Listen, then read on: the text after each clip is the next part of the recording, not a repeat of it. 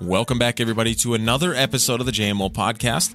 I'm your host, Taylor Michaels, and our guest this week, we've got Kyle Peterson from Wired to Fish on the show this week.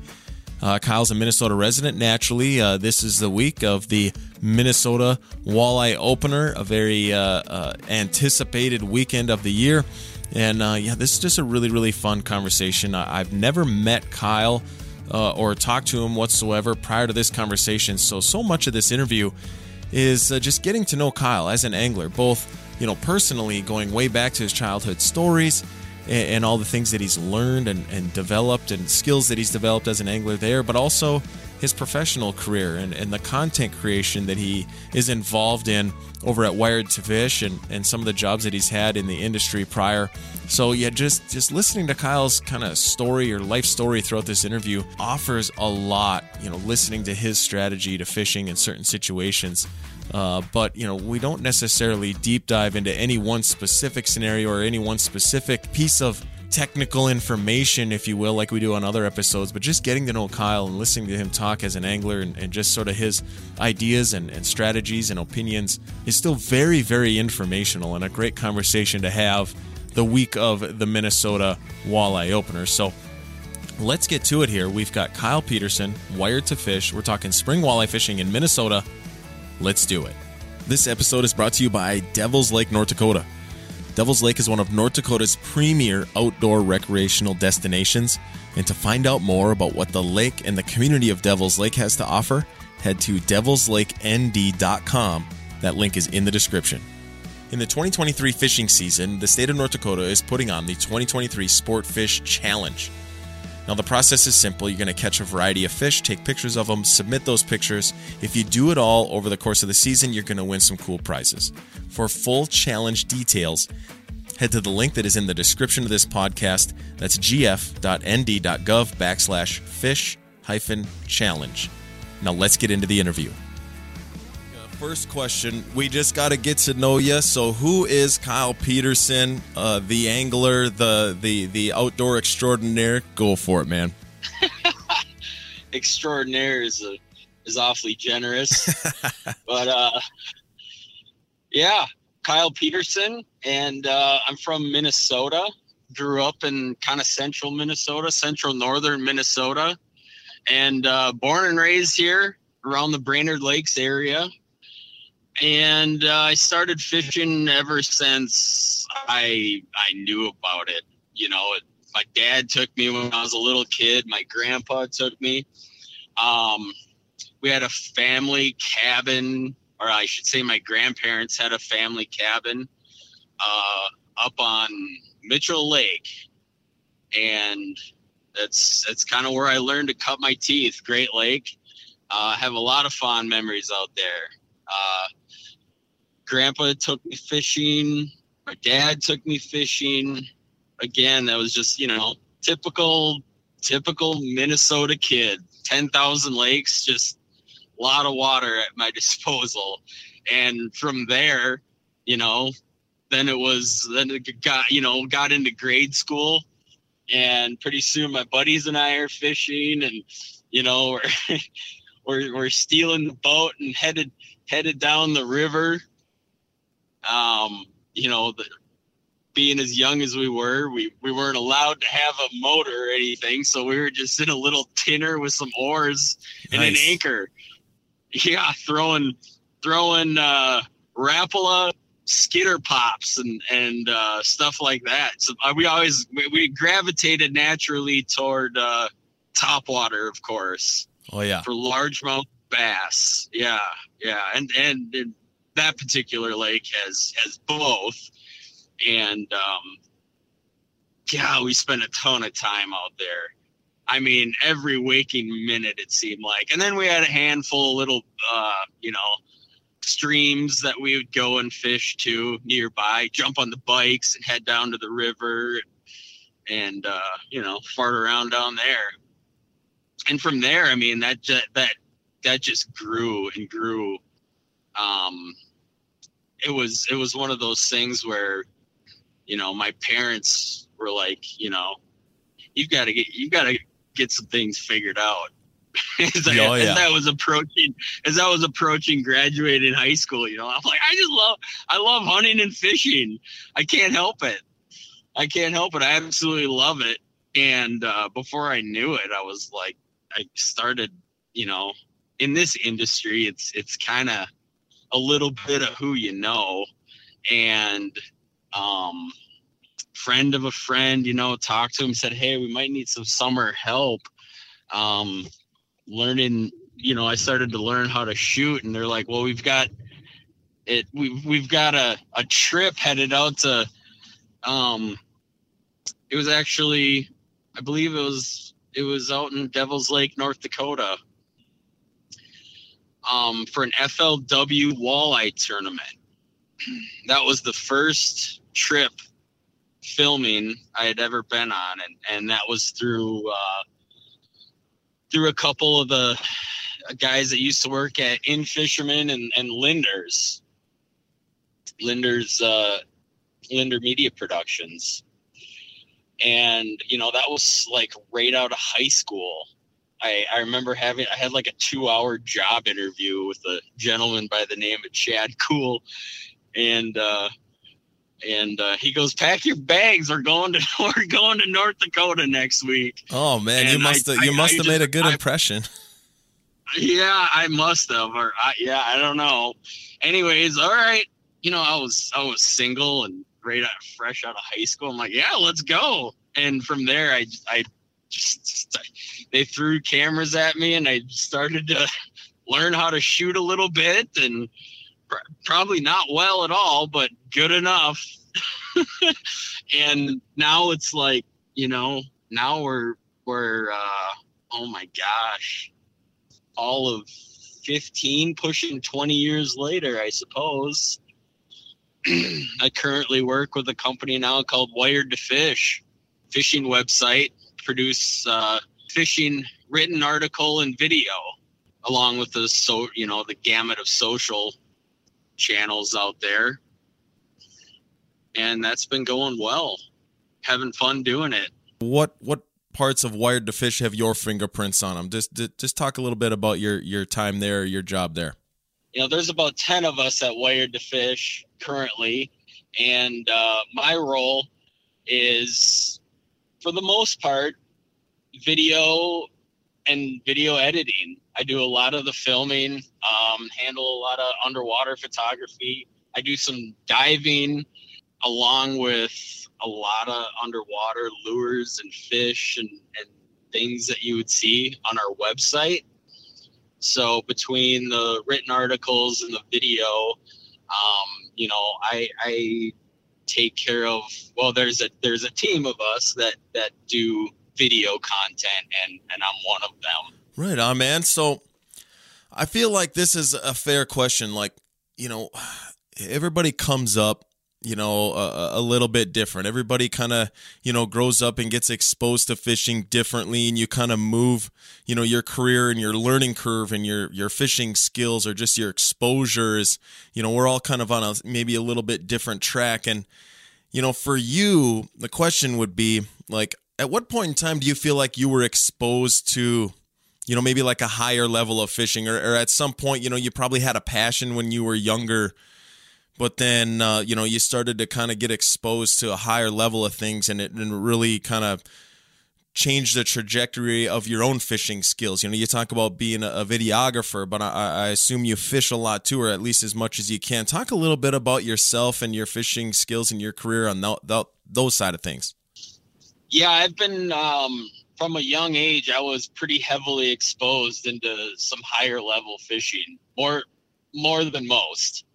And that, like I said earlier, that probably started when I jumped in the boat with some of these professional walleye anglers. You get in the boat and they've got 250 horsepower Mercuries on the back, and you're just like, holy cow, from the motors to the electronics to the the rods and the reels and all the different tactics, from downriggers to planer boards and flatline and you name it. It was just an absolute plethora of knowledge that came my way. And then, then I started filming more for the Linders later on. And that was just as eye-opening, James and Al and Ron. And I got to get in the boat with all those guys. Bill Linder taught me a lot. Mike Hayner, Jeremy Smith and then that's where the multi-species started to come in. And I was never, growing up, I always just wanted to catch whatever was biting. I didn't care if it was a good crappie bite or if the largemouths are up shallow on a warm spring day or what. But that took my fishing career to the next level.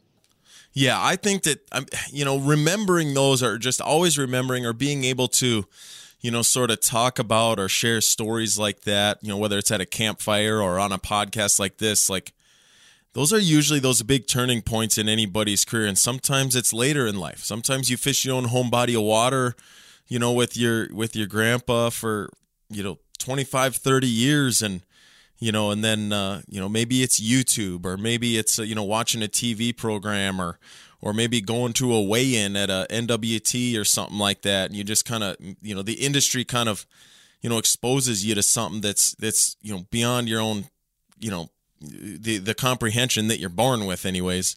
And those are just big memories, big, trajectory manipulators in your career. And I just, knowing where somebody comes from, we're getting to know you personally. And I just love hearing that, because I think, like you said, at your age, you were, freshly out of high school, getting in the boat with, professional walleye anglers, to film, the FLW. Like, you were probably at your age, in a small percentile of individuals that was seeing the best of equipment being used by the best of equipment operators, in that industry. Absolutely. That was a pivotal moment in my career where I got, it was, you get a little bit starstruck at first when you jump in the boat with Al or, Ted Takasaki or some of the greatest, Scott Glorvigan or anybody like that. Those guys are the best of the best.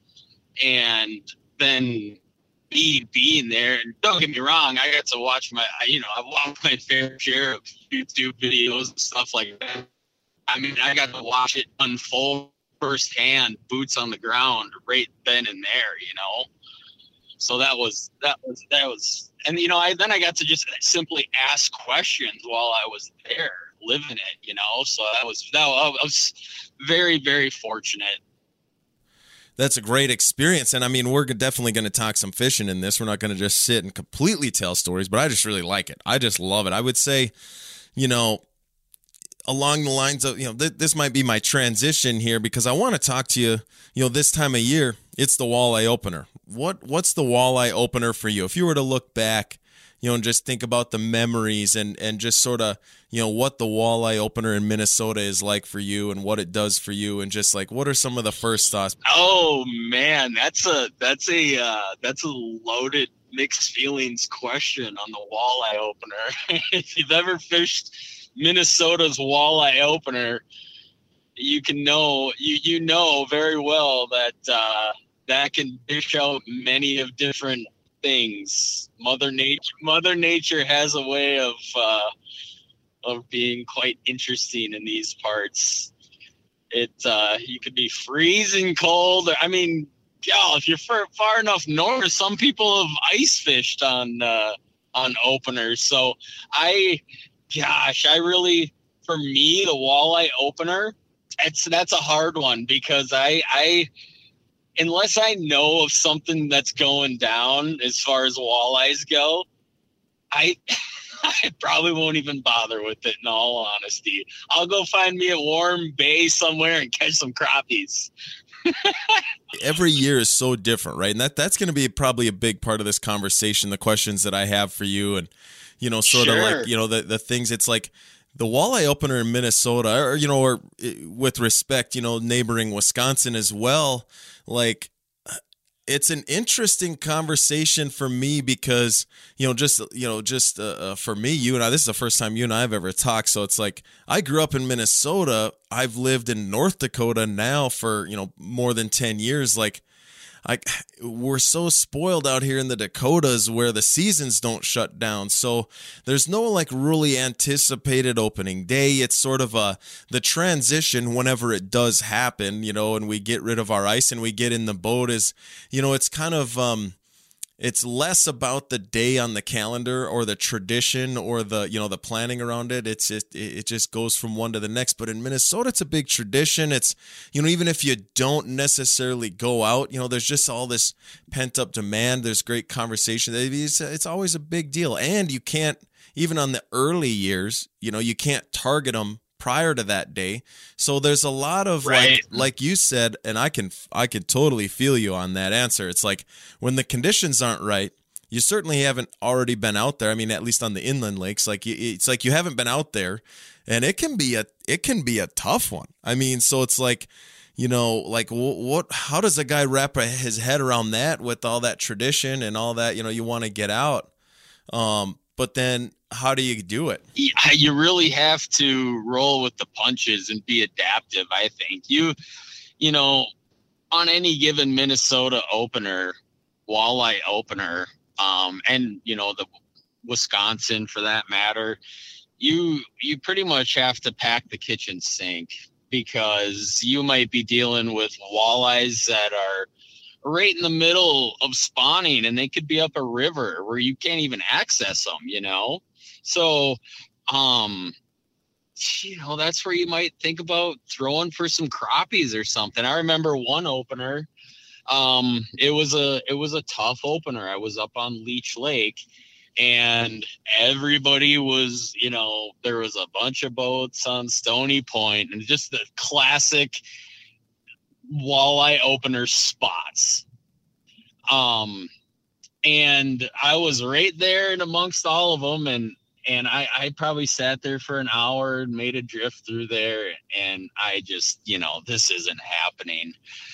When it's going down, nets are flying, people are giggling and you just see fish getting caught. And it was just, boy, everybody was singing the blues. And I packed up and I went into one of my little crappie bays that I know of.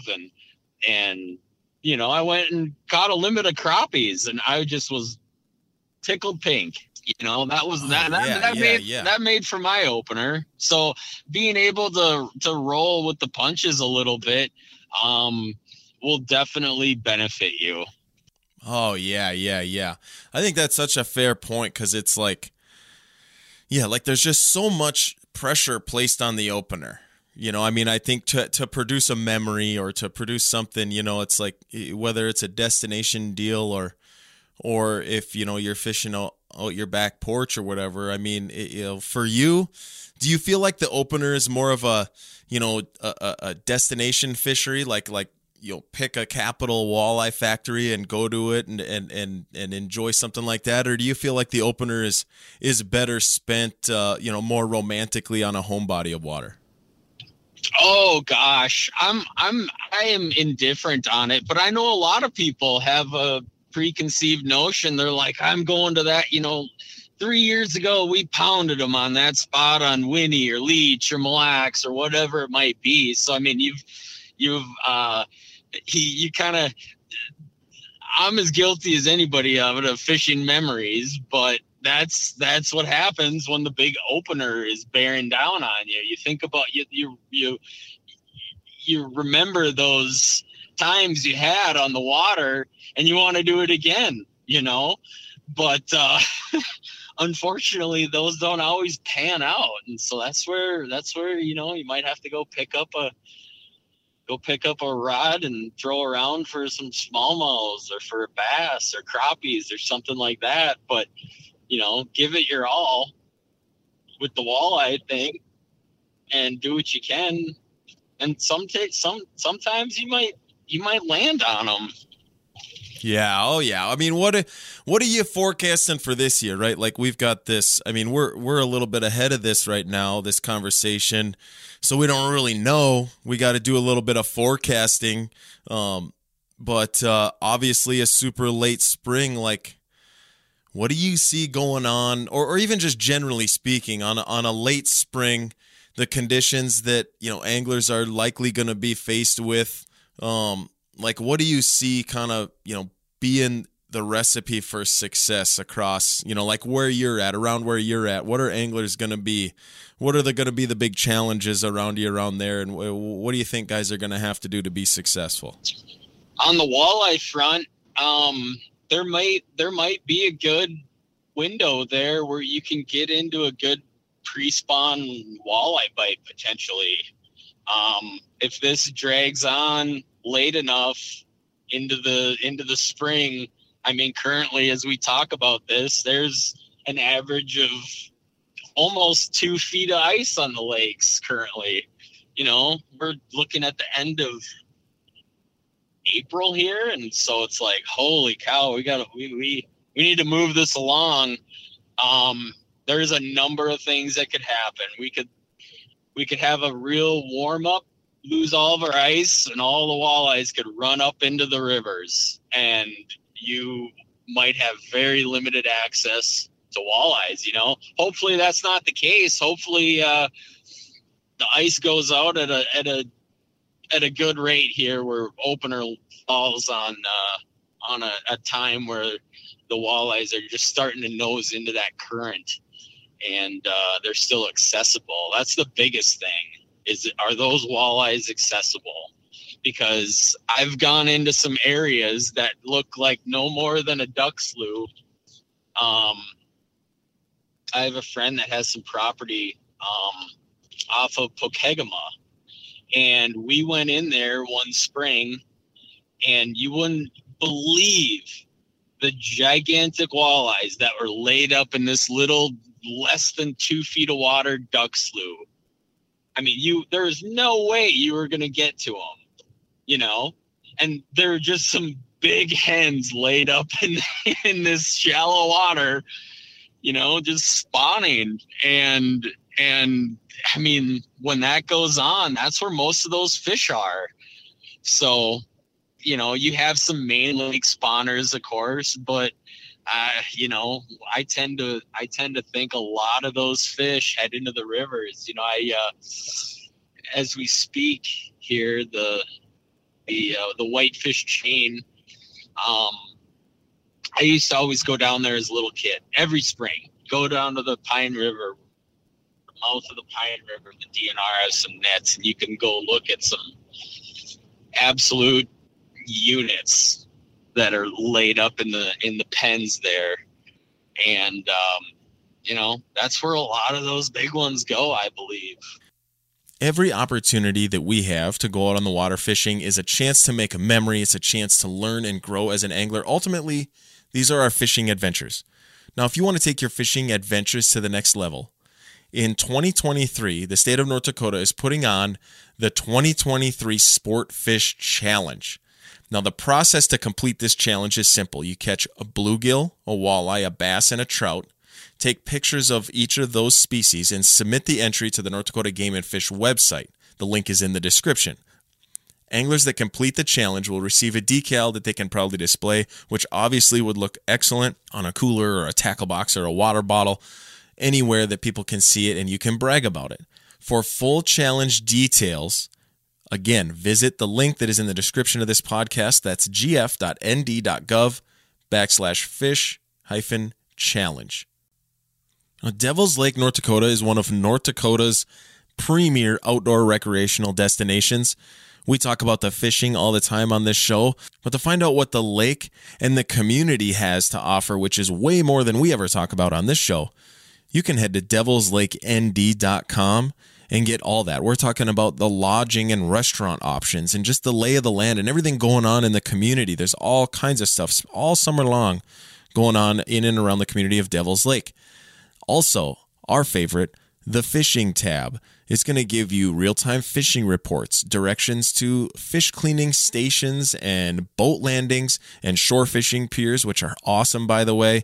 Also, it's going to give you a list of options for boat rentals or guide services and bait shops. Everything that you need to plan your next adventure in Devil's Lake is at devilslakend.com. That link is in the description of this podcast. And it just, like you said, it's such a moving target year to year where they can be. And on a late year, you almost gotta get creative. It might be a time everything's going to be shallow enough or just sort of in the nooks and crannies, just sort of, feeling its way through the spawn. It might be a deal where the kayak anglers or the canoe, or the shore anglers are going to be, are going to have, as good a season as ever. I mean, it could end up being like one of those deals where guys got to get a little bit more nuanced, don't you think? Oh yeah, and I've been there, done that. Where we've floated canoes down the Pine River, and you try and pick off a few walleyes that are willing and able to bite. They can get a little funky when they get right in the midst of the spawn, and they can get pretty hard to catch, especially once the spawn is over and they start sliding back out into deeper water. But if you can catch them just before they spawn, yeah, definitely. Kayaks, canoes, wading, just bank fishing, that can be just a ball. And that might be what we're looking at this year as far as this spring is going. I hope not. I hope not. I hope things hold off a little bit so everybody can get a good shallow walleye bite. I mean, that's what everybody's really looking for, is a good shallow water, jig in a minnow, pre-spawn walleye bite. I mean, that's about it. From a learning, aspect, what have been some of the things that you've picked up in your career, as you've built your skills as an angler, your thought process, your strategy, technical, techniques, presentations, maybe advancements in technology? Like when you think about fishing early on in the year, around the opener, shortly after the opener, over there in Minnesota, like, what are some of the things? What's part of your strategy that you feel like has been something that you've learned or developed? Or do you feel like you fish pretty old school early in the year? The biggest thing would be that if there is one thing I had to pinpoint, and one thing only, and it's very rudimentary, but it's it's something that a lot of people forget, and that is simply warm water. Find the warmest water you can. Generally, that is going to be the place you are going to be able to find active biting fish that you can actually catch. If the ice just goes out on your lake,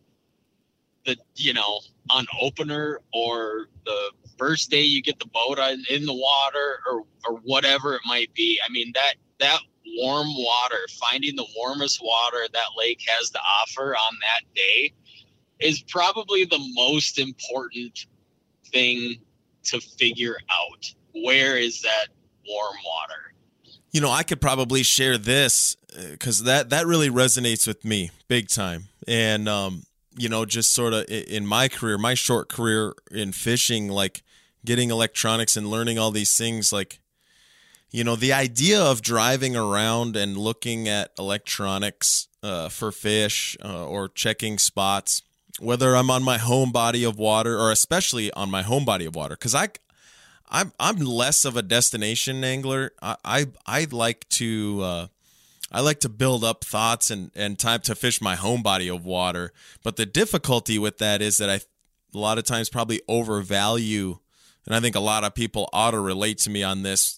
Hopefully they can admit it, but like I feel like I probably on average overvalue my memories, that like I maybe know too much. But like the idea of driving around and looking for that warm water and just how important that is, before you get too settled in and let the day get away from you, say fishing the wrong the wrong area, or you're just fishing in an area that just, where you wish you would have checked more spots and wish you would have figured more things out, because I think that happens to me for sure. And yeah, man, would you say that that's something that you learned early on in your career? Well, I think that was that particular thing was something I learned very early on. That was one of the things that my dad taught me, and one of the things that we'd look for. And we had a few spots on the whitefish chain, and we'd go either from the boat or from the bank and find crappies, catch crappies, go catch a pail of crappies and have them for dinner. Along with that, you'd have some bass and some bluegills and whatnot. Enough fish to entertain a guy, I'm not going to sit here and say that the most fish are going to be right where that warm water is. That's not the case. Right, exactly. That's the point, right? You're talking about active fish or giving yourself a chance to get bit, right? To get bit. That's the biggest thing. You go fishing, you want to get bit. Chances are the fish in that warmer water are going to be easier to catch than the fish that are hanging out down that haven't moved up yet or down in 20 feet still. I'm not saying you can't catch them, but they most of the time are going to be a little harder to catch. That's going to be a more, that might be more of an electronics game, and where you're going to have to switch different lures and colors and try a bunch of different things to get those fish to go. Once you get into that warm water, those fish are going to be a little less discerning and are going to probably be easier to catch. Yeah. I think that's a phenomenal point. I'm really glad you explained it that way, because like I said, that's been a very, like, an ongoing, that's been a journey for me. I think that's the way I typically put it, is, just learning some of those behaviors as an angler that, and we're not even talking about walleye specifically. We're just saying find those the productive water on any body of water, on any lake, whatever your lake is, early in the year, and just be fishy and just, fish around and see what's going. If you're only looking for crappies, if you're only looking for walleyes, it's still the same. It's still the same message. It's still the same takeaway. It sure can. It sure can be. Yeah. Yeah. Yep. What would you say? I mean, if we were gonna, maybe include some recommendations or just some ideas, if you were gonna make a list or maybe a top 3 presentations to have in the boat. I mean, you already kind of talked about early in the year, you got to be prepared for a lot of things. But on a year like this, what do you think are going to be the top producers? You can't beat a jig and a minnow. That's going to be that's probably going to be number 1. Number 2 is going to be probably a jigging Rapala for me. Might seem a little quick, but there's, you can kind of slow down a jig and Rapala.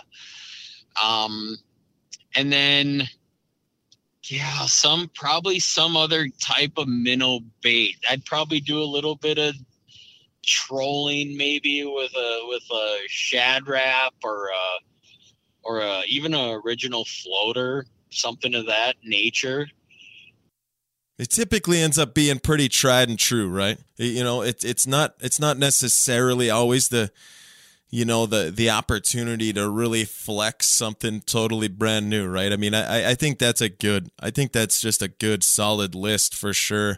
I'll just kind of go down the list and pressure you with some questions. Now, we talk about the jig and a minnow, no questions asked. I think you're 100% spot on. That's going to be the most widely used presentation or pattern by anybody. But for you, what would be your setup recommendation? I mean, do you have for the lakes that you might fish or the lakes you've fished in the past, when you say jig and a minnow, what is your rod reel setup? What are sort of the important elements in your mind to a good jig and a minnow setup?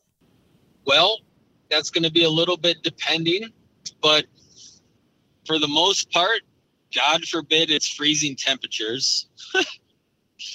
Yeah. Hopefully that's not the case. If it was, there'd be one little thing I would throw in about using a good mono. Braid will get a little temperamental in freezing temperatures. Like I said, that's a little side note. If things got real extreme, a light fluoro or mono, 6 pound. But then rod and reel is probably going to be the same for the most part. Typical combo for me, I tend to like a little bit longer rod. Most guys like kind of a shorter rod for hopping a jig along. I kind of I prefer a longer rod, somewhere around the 7 foot to 7.3, even 7.6 potentially. Do you like that? Do you like that for fighting fish or for the cadence? I like it for fighting fish. Yeah. And then I like a longer rod. I feel it's a little bit more forgiving when a walleye picks up that jig. If he kind of catches it on a hop, and that softer, a little bit more, it's a little bit limber tip. You can also kind of bow to him a little more and give him a second to bite. You know, you've got a little more rod to swing back his way if you don't feel he's got it real well. That's just a preference. I mean, if fish shorter rods, they're great. They work well. I like casting a jig a little bit. You know, I can get a little more distance, I feel, with a little bit longer rod. Jig specifically, probably like anywhere from a 1/8 ounce to 1/4 ounce. It's just going to be all depending on where you find those fish. Generally, they're going to be up shallower, so sometimes that lighter jig is going to be nice, a little slower fall, or if you're just kind of popping it across the bottom or just dragging it across the bottom even. A lighter jig is going to get you a little less hung in either the rocks or just any garbage on the, any crud or debris on the bottom of the lake. And then probably an 8 or 10 pound braid. I tend to tie a fluorocarbon or a mono leader to that runs usually 6, give or take 6 feet. And then with like a 2,000, 3,000 size spinning reel, that's going to be just a good meat and potatoes walleye setup for me. Maybe your personal number 2 might be a jig and wrap that you would maybe try. Do you feel like, is that maybe something that, if the bite is a little bit hotter, a little bit more aggressive, that you're just going to take the opportunity to run that? Or do you feel like you can finesse that a little bit too, if need be? Yeah, a little bit of both. I can, with a little bit longer rod, you can kind of hover, or I shouldn't say hover, but when you go to snap that jig and wrap off the bottom, as it falls back down, you can kind of slow that fall down, kind of follow that back down. And it's just not as quick. Because that's mostly, that's really when a jig and wrap is probably the most deadly, is when the water temperatures are a little bit warmer and fish are, they're done spawning. They're set up on main lake humps and points, and you can just rifle through a bunch of water with a jig and wrap, and you can run fast. But you still, have the benefits of an artificial bait where you're not dealing with live bait. And, where a perch takes your minnow, or you cast your minnow off, or, all those little inconveniences that come with live bait fishing. In a setup like that, we'll kind of, I'd love to hear kind of what your favorite go-to setups are for jig and wraps, but do you feel like, especially early, if you have more control or you can manipulate the speed of that bait in terms of the fall, if it's early in the year, you feel like that rod length, is that kind of the more important thing there? Yeah, if you have a shorter rod, just tighten up on your hop. Just kind of tighten up. You don't have to rip it as far, I would say. Probably for the most part, a little bit shorter rod is probably going to be a little more beneficial for the jigging wrap in particular. You just won't have a tendency to move it as much, you know. I will use one or the other. I definitely like a little longer rod for the jig, but the jigging wrap, I will sometimes use a longer rod, shorter rod. It really just kind of depends on what's going on. But both are good. You just kind of have to be a little more cognizant, I feel like, when it's colder water.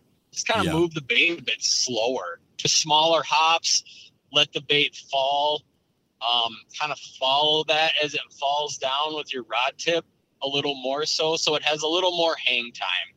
You know, there's a few other Rapala baits out there that are similar to the jig and wrap, and those are actually much lighter, and I'm kind of excited to play around with those a little bit more. They're fairly new.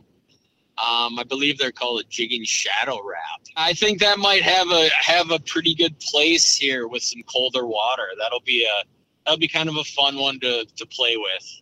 I think there's a little bit of forgiveness there when, you know, when it's a little bit lighter. It's got a big profile. I talked to tournament angler Dewey Jelm, walleye tournament guy. He's a Rapala guy, and we talked about a couple weeks back about that. And I think that one's gonna be. That sounds like that's going to be a nice bait, you know, a glide bait for a lot of folks, and be a big confidence builder if they're still looking for confidence in their glide bait game. But definitely, probably, I think I have one tied on right now. I was rigging rods here recently, and I plan on giving it a test in these cooler water temps for sure myself. I'm definitely with you, and I think for me a lot of that is like for me it's a fun way to catch a fish. I love fishing glide baits, and it's just kind of a fun way to catch a fish. So even if other people might disagree with you, I do agree with you that, like, you know, to some extent, you know, in my first couple of presentations, I'm both looking for maybe what's best or what I should be doing, but I'm also trying to sneak in stuff that I just really like to do. That's just a fun way to catch a fish. Absolutely. It's always fun to mess around and just experiment a little bit, especially if you get on a good bite where, you know, there's a wad of fish sitting there, and let's say you've caught a few on the jig and minnow. Well, let's pick up something else and throw at them. You know, what would be some things, you know, questions that you get super regularly, you know, this time of year, or, you know, just topics that are really popular this time of year that we could address right here while we still got a little bit of time? Does anything come to mind that you feel like is some questions or that you guys are just constantly trying to answer? Oh, man.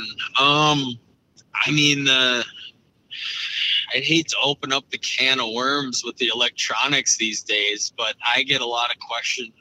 Just today I had a guy text me about, you know, forward-facing sonar is the real kind of the hot topic these days. Oh, for sure, man, for sure. Whether that has anything to do with walleye opener or not, I guarantee you there's going to be people out there using it. You know, just talking about that a little bit. Obviously, we can't just go run another 30 minutes on it because we just ain't got the time. But next time we will. Next time we will for sure, Kyle. But I'm glad that you bring that up. That is like the most honest answer, because working in the industry, you know, over here doing what we do, man, forward sonar, it is a huge question. And I think, you know, for me, I've learned a ton from forward-facing sonar without even having it. You know, just the conversations and the learning that people speak on, you know, whether you have it or not. You know, if you don't have it, you might not be able to entertain a conversation about, you know, presentations or, you know, just some technical ways of using it. But the things that we've learned from it have been a tremendous influence on the industry and how people fish even without it, man. I think that there's a lot of positivity and good influence from forward sonar. It doesn't necessarily have to be a, you know, real controversial thing. No, it doesn't at all. you can't argue the fact that you learn about fish behavior, how fish react to your lure. That in itself, if there is nothing else, it's like, holy cow, it is an absolute eye-opener. It is. It's just, it's fascinating to learn where, fish hang out. You hear and read so much about traditional things, whether it's from magazine or TV or, there was a lot of things that we were taught about fish that I think is really ingrained in people's head, and they just don't want to let it go. Yeah. Where now it's like these fish are in places that you wouldn't dream of them being. It's just amazing where you can find fish. I think that's true early in the year too. I mean, I feel like we have to have open mind like that. And that's true even without having it in your boat. If you can hear this and take that as a lesson, like, and maybe kind of expand your mind a little bit, look at what you do, but maybe modify it to imagine that, especially in clear water situations, the fish don't like getting too close to you. So can you get your lures just away from you a little bit and try that for half a day? I mean, I know for me, that's been an absolute monster, without forward sonar on the boat, but knowing that maybe pitching jigs, and finessing things up a little bit and running an electric trolling motor, when you're trolling instead of the kicker to troll cranks, or, getting stuff away from the boat and just unbelievable. I mean, it's the difference between, for me anyways, it's the difference between, both quantity and quality. So, I mean, it's an important thing to mention, important conversation to have for sure. Yeah, it's just one of those things that's been floating around the fishing industry for sure. That's gotten a lot of ears. Yeah, man. Anything else that we close this out? I mean, we've been on the phone for better part of an hour now. What would be a good closer? Do you have any plans for the opener personally yet? I try to be very flexible when it comes to the Minnesota walleye opener. I pretty much won't know what I'm doing until the day before, and I've got a pretty good beat on what the weather might be doing. For me, it's going to be all dictated by the weather. Right on. That's probably a good way to be. Yeah. I would love to be like, yep, you'll see me on Walker Bay and Leech Lake come opener, but I can't promise that. Yeah. Do you feel, I mean, when you say that, do you feel like you stay open to any and all ideas? Like, would you travel for the opener if you felt like, maybe you had a memory somewhere that you wanted to go snatch, or would you prefer conditions to be conditions to allow you to stick around home? Like what's that for you? Oh yeah, I don't have any problem jumping in the truck and heading somewhere. Not at all. I would be up for it. I will probably hang around this area, but if there's something that happens weather-wise, and like we were talking earlier, if there's something that spurs a memory that was like, you know what? I remember that one time late in the year, we had a real cold opener, or we had, this or that. I'll try and recall that and see if I can't replicate it. For sure. Absolutely. I appreciate the conversation, and we'll just wrap it up, man.